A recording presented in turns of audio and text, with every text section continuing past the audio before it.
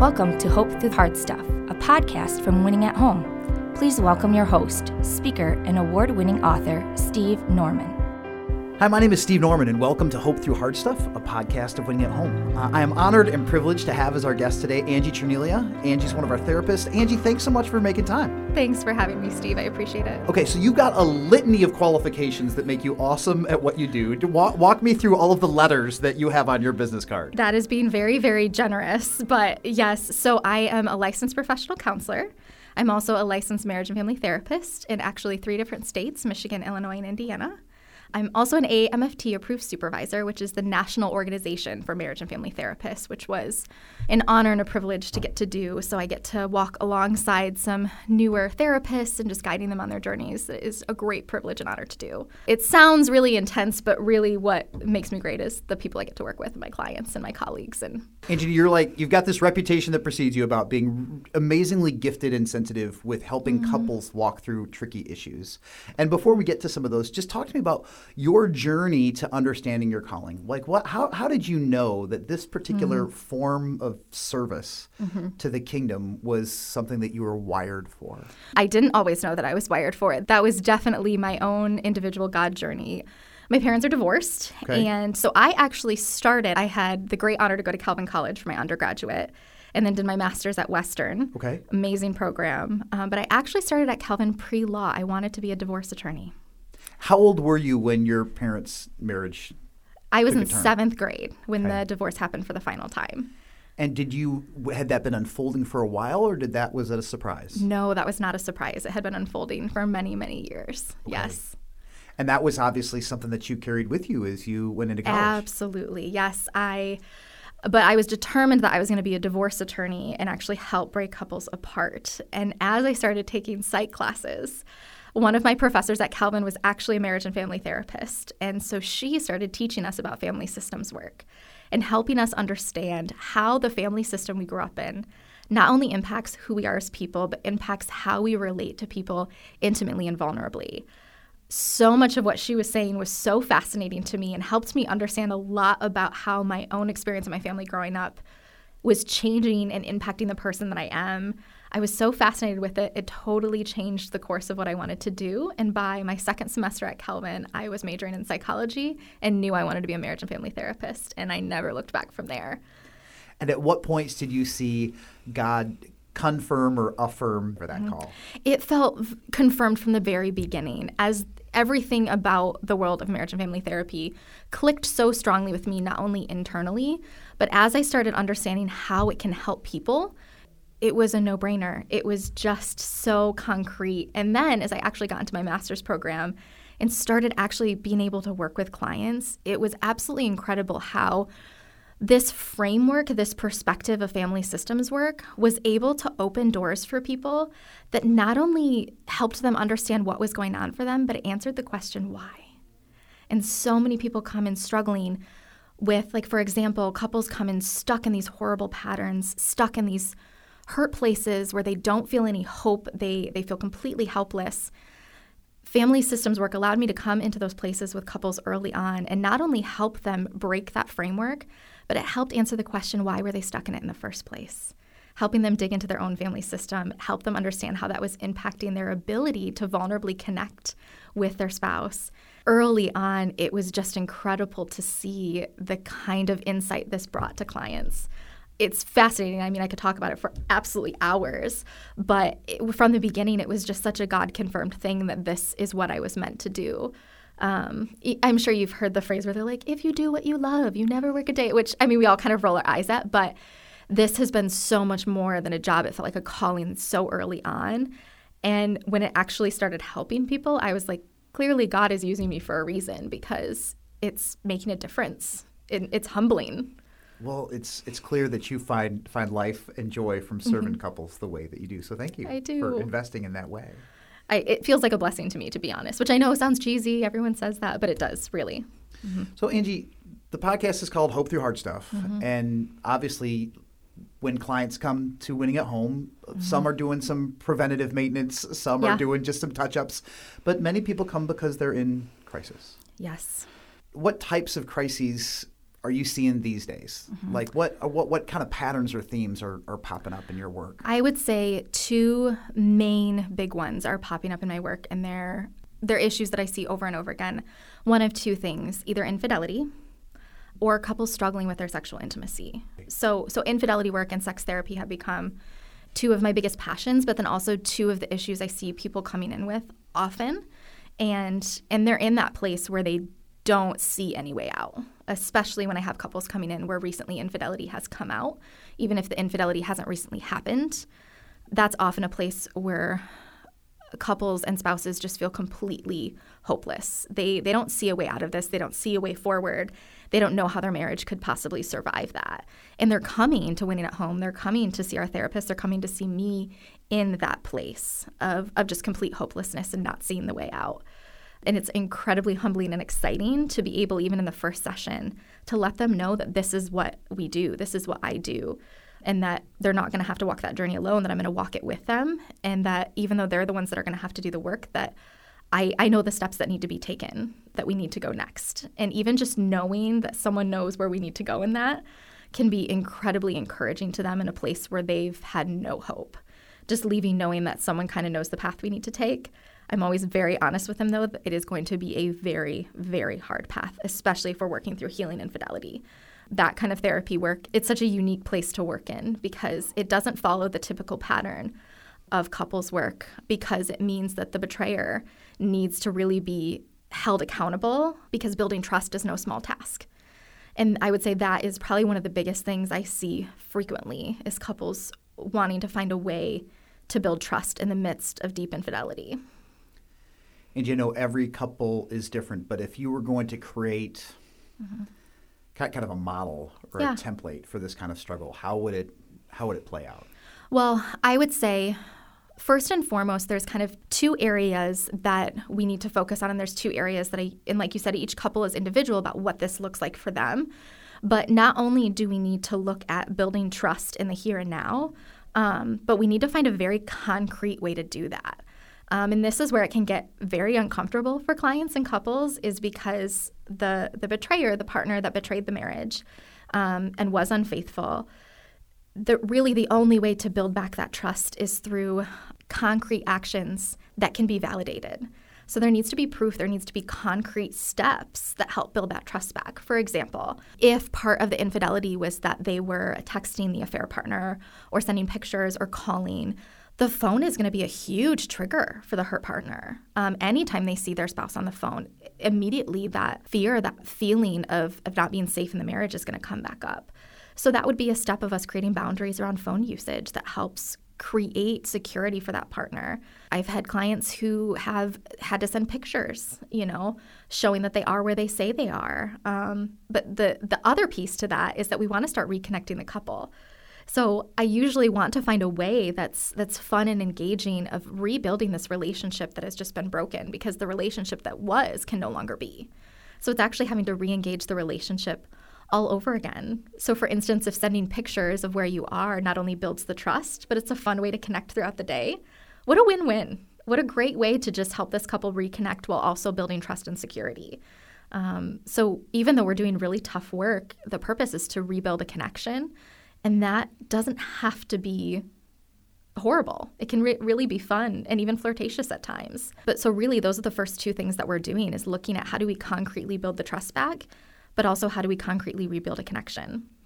One of the other big things that we need to do is the hurt partner really needs to have their betrayal validated.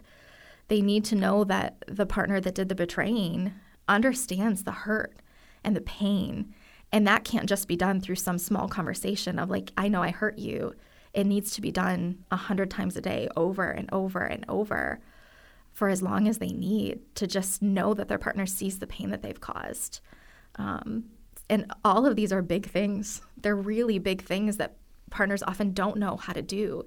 And couples are coming in completely lost in. So to be able to lay the groundwork with them of like, these are the 3 things we're working to achieve, and this is how we're going to do that in the very concrete here and now, can often give a great sense of hope moving forward. Angie, what do you say to couples where the betrayed party comes in and they're in crisis, and the betrayer isn't ready or willing to come to the table to move forward. Is it an instance where it's just the hurt partner coming in individually? Yeah. And then that is just giving the hurt partner the space and support that they need to process through their pain. And also understand then what does that look like moving forward to them? Because if the betrayer isn't willing to take responsibility for their actions, how do you heal from that? Yeah, and I think that's unfortunately seen this play out through acquaintances and friends over the years. And sometimes you'll hear the betrayer say, in some convoluted attempt at justification, say, well, I'm not happy for this reason. And then sometimes one of the more hurtful statements was, I was never happy. And I'm not sure that I ever loved you to begin with. What do you say when the betrayed is having to absorb not just the initial blow of the betrayal, but a version of history that doesn't seem congruent with any of their experience at all? Well, in the betrayed, and I use the language, the hurt partner, the partner that's been hurt, when they're coming in that place, their entire bedrock of identity has been completely blown apart. So not only are they in this place of complete betrayal, but when we're in an instance like you're talking about, when everything's being convoluted and turned back around in them and making it almost seem like the affair was their fault, that, well, they weren't a good spouse, and so that's why it happened. Oftentimes the hurt partner then has stopped even trusting themselves. They don't even know what to believe at that point, and sometimes even starts to blame themselves for the fact that this happened. And that is just like the darkest place to be in, because not only are you so incredibly hurt, but you feel like you're to blame. And it's in those moments where a good therapist can create that space of being able to come into that place with you and help you peel those layers apart of understanding that this wasn't your fault. That even though the relationship might have had its problems, there's a difference between blame and responsibility. I'm sure there were dynamics going on in that relationship that weren't great.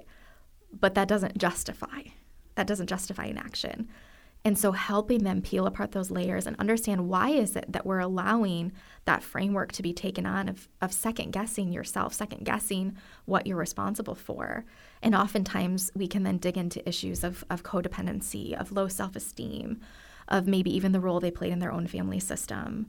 But helping the hurt partner be able to peel that apart and understand that they are not to blame, and validate that hurt and pain that they've gone through. And then eventually hopefully get to some boundary work of what does that look like then to set boundaries in a relationship where the betrayer is not willing to take responsibility. It can be really difficult but really rewarding work to see. I say fortunately because I consider it a great honor, but I've worked with many, many clients, both men and women, that have been the hurt partner in the situation you're talking about. And sometimes it's taken years, but to see them be able to trust their intuition again, be able to trust themselves again, and be able to understand and know that they were not to blame, that the affair was not their fault, and be able to start to peel back some of those layers is really encouraging and empowering. So when we're in a situation like that and the betrayer isn't willing to take responsibility, that's a really tough conversation because healing can't happen when that's not there. That is the first step. If they're not willing to take responsibility, we're kind of in a stuck place of, well, then we need to talk about what this looks like. Angie, talk a little bit more about codependency because I think we both witnessed some people who are the hurt party and they're so desperate to keep the marriage intact, but the person who's inflicting that pain isn't in a mature or a healthy or responsible place. They're continuing on a path of destructive behavior. They're holding the marriage hostage, and the hurt party is trying to accommodate even higher degrees of dysfunction just because there's loyalty or there's fear of trying to identify themselves outside of that marital relationship that has defined them for so long. What do you say when that codependency is rearing its ugly head in that type of dynamic? That's usually where family systems work can be extremely exciting. Okay. And I know it might sound twisted that I think it's exciting, but it really is. Because when we're seeing someone in that place where they are trying to hold on to a relationship that continues to just cause them pain and emotional trauma, usually there's a deeper story there. We want to understand the why. What is going on for that person that is leading them to hold on so strongly to that relationship?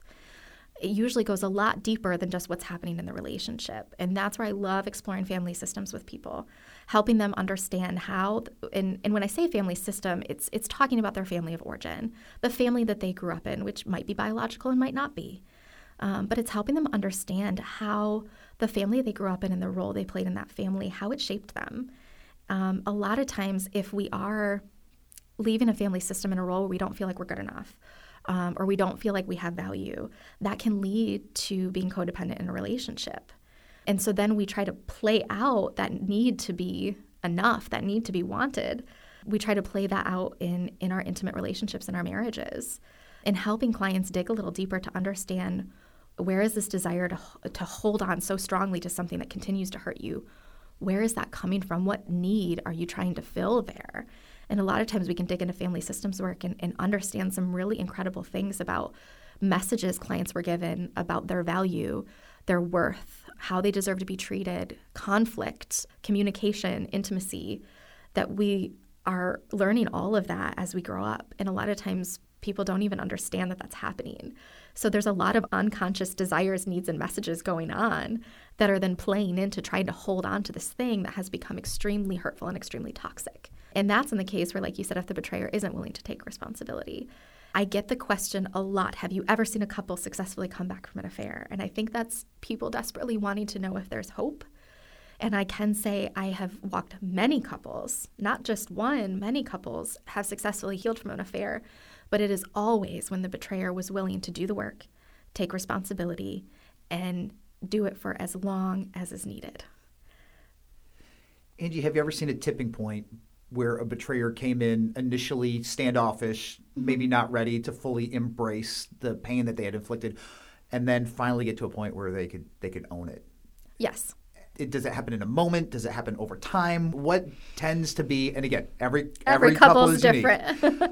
For maybe somebody who has been wounded and they're just hoping against all despair, yes, that maybe the light bulb will go on for their partner who feels just very distant and cold and hard-hearted. Mm-hmm.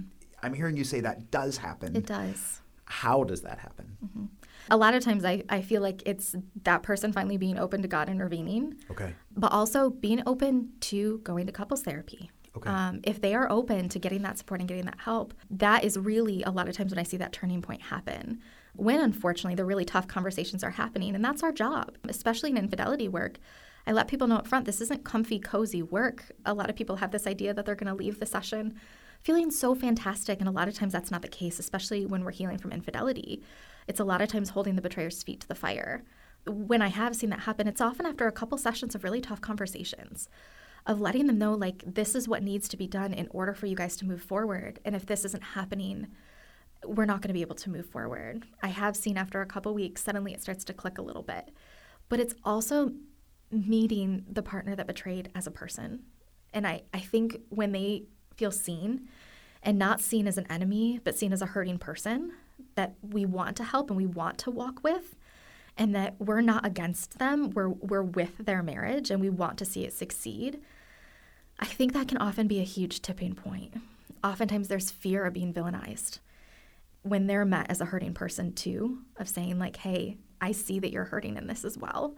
I want to walk you through this, but I also need to know that you're open to this journey. A lot of times that's when I see the softness come forward, but that doesn't always happen. Sometimes, unfortunately, they're just not in a healthy enough place to do that, or whatever pain they're going through is too much. But when the tipping point does happen, it's usually at that place, when letting them know I'm not against them. I'm not here to be their enemy. I'm here to walk alongside their marriage. Their marriage is really my client. It's not to side with either of them. And when they realize that it's actually the three of us working together, that's usually when I see the tipping point happen, when they get to be seen not as a villain, but as a hurting person. It's usually that moment. But I hear you saying that it's you have to be willing to play the long game. Like there aren't Band-Aids the long or game. Quick fixes. No, that's actually one of my favorite phrases, Steve, is I tell clients up front, I said, I don't do Band-Aid therapy. And so if we're here for Band-Aid therapy, I'm not the therapist for you. Because we are not doing quick, comfy fixes that are going to fall apart in 6 months. Infidelity work, repair from that is a long game.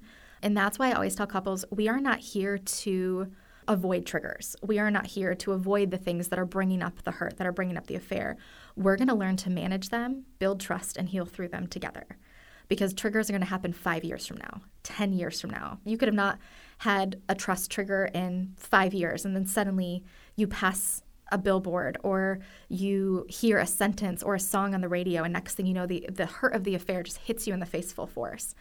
But because our work is to help the couple manage that and build trust through that and communicate through that, I'm like, it doesn't matter when the triggers come. What matters is that you know how to work through them. You know how to rebuild your marriage through them. So I've gotten emails from clients where it'd been 5 years since I'd seen them, and they're like, hey, we had a huge trigger the other day, and it didn't even faze us. In fact, it didn't set us back at all. We were able to work through it beautifully, and that's why it has to be the long game. Unfortunately, it's very easy for especially the betrayer to get stuck in the pattern of, shouldn't we be over this by now? Shouldn't you be over this by now? And letting them know that's not a thing, and that's not something that's okay to say to the hurt partner, because it will be a hurt that they carry forever and that needs to be loved for, cared for, validated. That trust needs to be continued to be built forever. And a lot of times there's a fear of, well, then I'm just going to be under the microscope forever. It's like, no, it's going to be you guys working through this hurt together. But if you're not willing to be honest and transparent, how are we supposed to do that? So it's about really managing those triggers together and learning to help the couple work through them so that when they do happen 10 years from now, no problem, we know how to do this. So if the hurt party is trying to hold the betrayer to account or trying to hold their feet to the fire, trying to hold them accountable for behaviors and systems and patterns, and maybe the betrayer is just getting fatigued, and they're like, you're just trying to control me, you don't trust me, you're trying to shame me. Yes. What's your counsel in that scenario? Well, the thing is because that is, and like I was saying, it's in that first session, letting them know that part of my job is to help them set the groundwork for this healing, is to know the path in front of them. So that is always something I predict for couples right up front. I was like, I hear that you are on board with this. I hear that you want to build that trust with your partner. I am going to just predict for you now in 6 months or in 4 months or in 8 months, there is going to come a point where you are going to say, how much longer do we have to do this? Aren't we over this by now? There is going to come a point where you are going to get fatigued of it. And when that point comes, I'm going to remind you of this conversation. And I'm going to say, hey, do you remember when I told you you're going to get to the point of burnout? You're in it now. And it is at that point more than ever that your partner needs your support and your consistency and your encouragement. Because it's at that point where we've actually been working and moving forward. It's at the point where you're going to feel exhausted. You're going to feel like you want to give up. And we want to encourage that the work is working, because a lot of times at that point, that is what's coming up for them. They're like, we've put all this work in and these triggers are still happening, so it must not be working. And so what they really need is the therapist to come alongside them and remind them that does not mean it isn't working. That is just how tough this trust is to build and how deep this hurt goes. What you're doing matters. Building this trust matters. We have to stay the course. We have to push through and continue even more than ever to be concretely building the trust with your partner, validating their hurt, validating their betrayal, because it is working. Because if we've hit that point, it's because we've been going at it for a while. And so oftentimes hearing from their partner that the things that they have been doing are actually building the trust is a great encouragement at that moment. But that's a lot of times where I call couples therapists where we have to be the hope holder. In those moments where they're like, this isn't working, we have to let them know that we know it is and that we trust it is, and we need them to stay the course with us. And that's incredibly humbling and vulnerable work to do, to know that you need to hold the hope for that couple. And you're asking a big ask of them to say, hey, trust me. I need you to trust me with this process, because you have to do the work, but you are trusting me with the process of what this looks like. It's humbling work, but in that moment, the greatest thing we can do is intervene and encourage what's actually working, what we're doing going forward, and reminding them that it does matter, and we have to stay the course. So it takes some very, very direct, tough conversations. But there's always a moment when it's like, I can't do this anymore. So what's it like for you as a therapist where you're having to hold hope for a lot of people at the same time? It's a great honor, to be honest. I've always tried to be careful with my own self-care, my own, how I'm taking care of myself, to make sure that I'm not in a place of burnout, or I'm not in a place that is leading me to not be able to hold that hope for my clients. It's incredibly humbling, and it's a great honor. But the support of great colleagues around you, that's why one of the biggest reasons I love Winning at Home is it really is, and I know people say this all the time, but it truly is just an incredible family. The support we give each other here, not just clinically, but personally. We really are constantly checking in on each other. And honestly, I think it creates an environment where the best clinical work can be done. Because there are days where it's like, ooh, that was a couple really tough sessions. And to have people come alongside you and encourage you and pray for you and remind you of the important work that we're doing, allows you to continue holding that hope for those clients and allows you to continue holding that space. And it's just an incredible symbiotic relationship to keep that going and to be able to hold that. Angie, what do you say to parents of a couple who's struggling, or to small group members, or to clergy people, or to neighbors who are intimately involved and trying to be supportive, but they're not clinically trained? They don't know how to hold hope. Mm-hmm. What encouragement do you have to people who are in the blast zone of That's a good way of putting it. Infidelity, who really do want the couple to win? Well, a lot of times, first and foremost, especially the hurt partner can feel very paralyzed that they can't go to anybody because they can feel like they have to protect their spouse, that they need to protect the betrayer.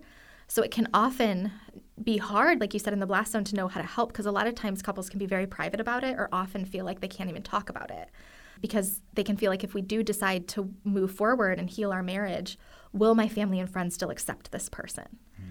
That is, I think, one of the biggest supportive things is to let that hurt partner know that you love them and you support them and that you want to be here for them, and to know that whatever path they decide, you're going to be there to support them and to support their marriage if that's what the decision is. And so just coming alongside, being a listening ear, letting them know you're there to talk to, no judgment. That's one of the most important things. Is in that place, they're already confused, they're already conflicted, their heart is torn apart. As friends and family, you can often feel a lot of anger and frustration towards the betrayer and have your own thoughts and feelings about it. But remembering that those are yours to manage. Your hurt, your anger, that's not to be put on the hurt partner.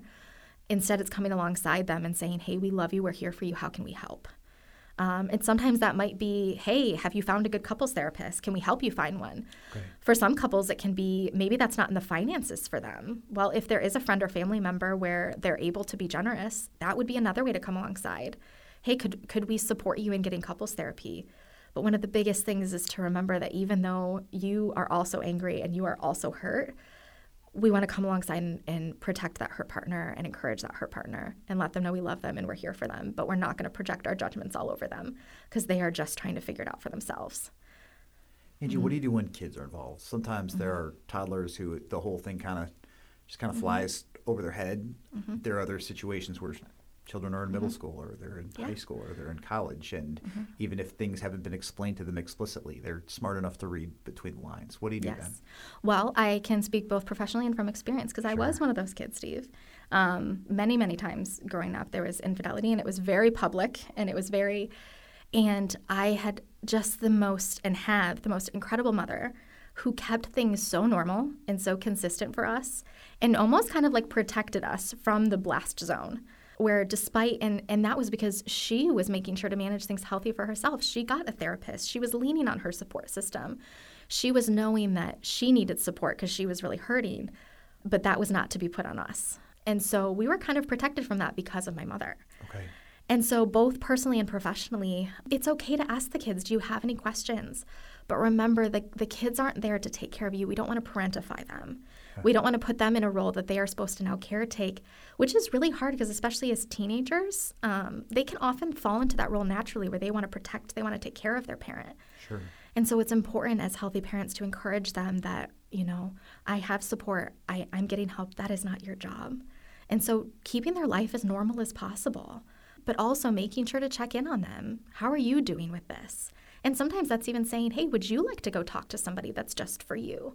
That can be incredibly healing, especially for kids that are like, I know what's going on, but I don't know what to do with it and are feeling protective and confused. Sometimes just giving them a safe space for themselves to process all of this with an outside person can be really, really helpful. And so also asking them, just offering, would you like to go talk to someone? And if they say no, that's okay. That's all right.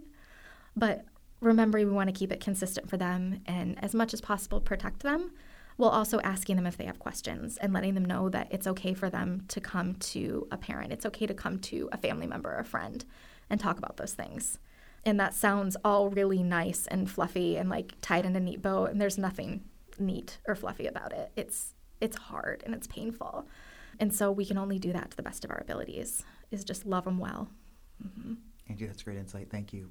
One more question. You and I have had some engaging and intriguing conversations about purity culture and some of the downsides and some of the fallout from that. And I was recently reading a book that said, unfortunately, one of the liabilities of purity culture is that intimacy issues in couples got weaponized to justify infidelity, or the fear of potential infidelity have led some partners to engage in certain forms of intimacy that might not feel natural or safe or comfortable because of this great fear that if they don't accommodate their partner's desire or whim in this particular instance, then they risk losing them to a stranger or a potential affair partner.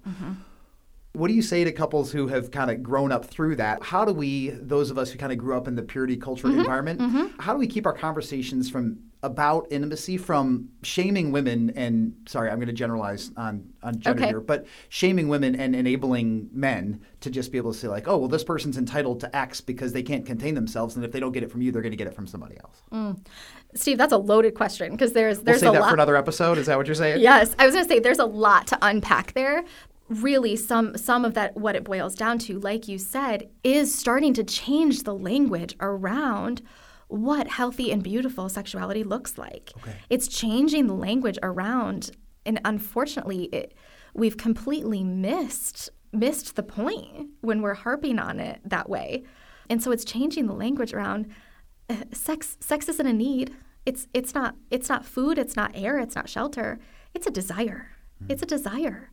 And when we change the language around that and also understand what's actually going on, and I think you and I have talked about this, that we have some fantastic research out there that shows us that levels of sexual desire vary more within gender groups than between gender groups. So we've completely missed the point of taking this idea that like men are these sexualized animals that like can't survive without it, and that women don't have any sexual desires and just, and that their pleasure is just completely off the table. Right. And I know this is a podcast. That was deeply sarcastic. It's having to change the language around that and start to have real conversations about healthy and beautiful sexuality.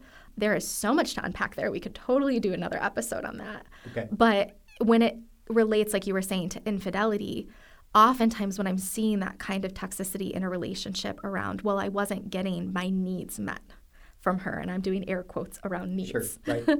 When we're having, it's really helping the couple not only psychoeducate them. That's not how it's designed to be. It's not, well, these are these needs. It's not food. It's not air. It's not water. You will not die. It goes so much deeper than that in the relationship. Clearly, our connection is broken. Clearly, we are struggling to connect. And what we've done then is, because we've been given messages from purity culture that we've now weaponized that, it's now weaponized in the marriage, where we're just using that as a weapon against our partner instead of being open and willing to address the real issues going on. And there's so much to dig into there. But oftentimes it's helping the couple see, okay, we're stuck on talking about this thing when what's really going on is a lot deeper. Okay. And so a lot of times when I just start psychoeducating couples on healthy, real sex, it totally disarms, where it's like, okay, well, we can't stand on that weapon anymore because I've just torn it apart. Gotcha. And it's helping them get deeper. And so a lot of times I feel like me just psychoeducating and giving good information about healthy sex and what that's like and the good research we have. And there's some great resources out there now that unfortunately we didn't have 10 years ago. But yeah, it's having to change the language and changing the way we talk about sex and changing the way we talk about God's design for it, and getting rid of some of those toxic weaponizing messages that demonize both men and women. It's just taken all of it and doused it in shame, and unfortunately led to not only singles but couples really struggling to discover what healthy, beautiful, vibrant intimacy looks like in their marriages, which we could do a whole other episode on, because that's another thing I just love walking couples through. It's incredibly exciting.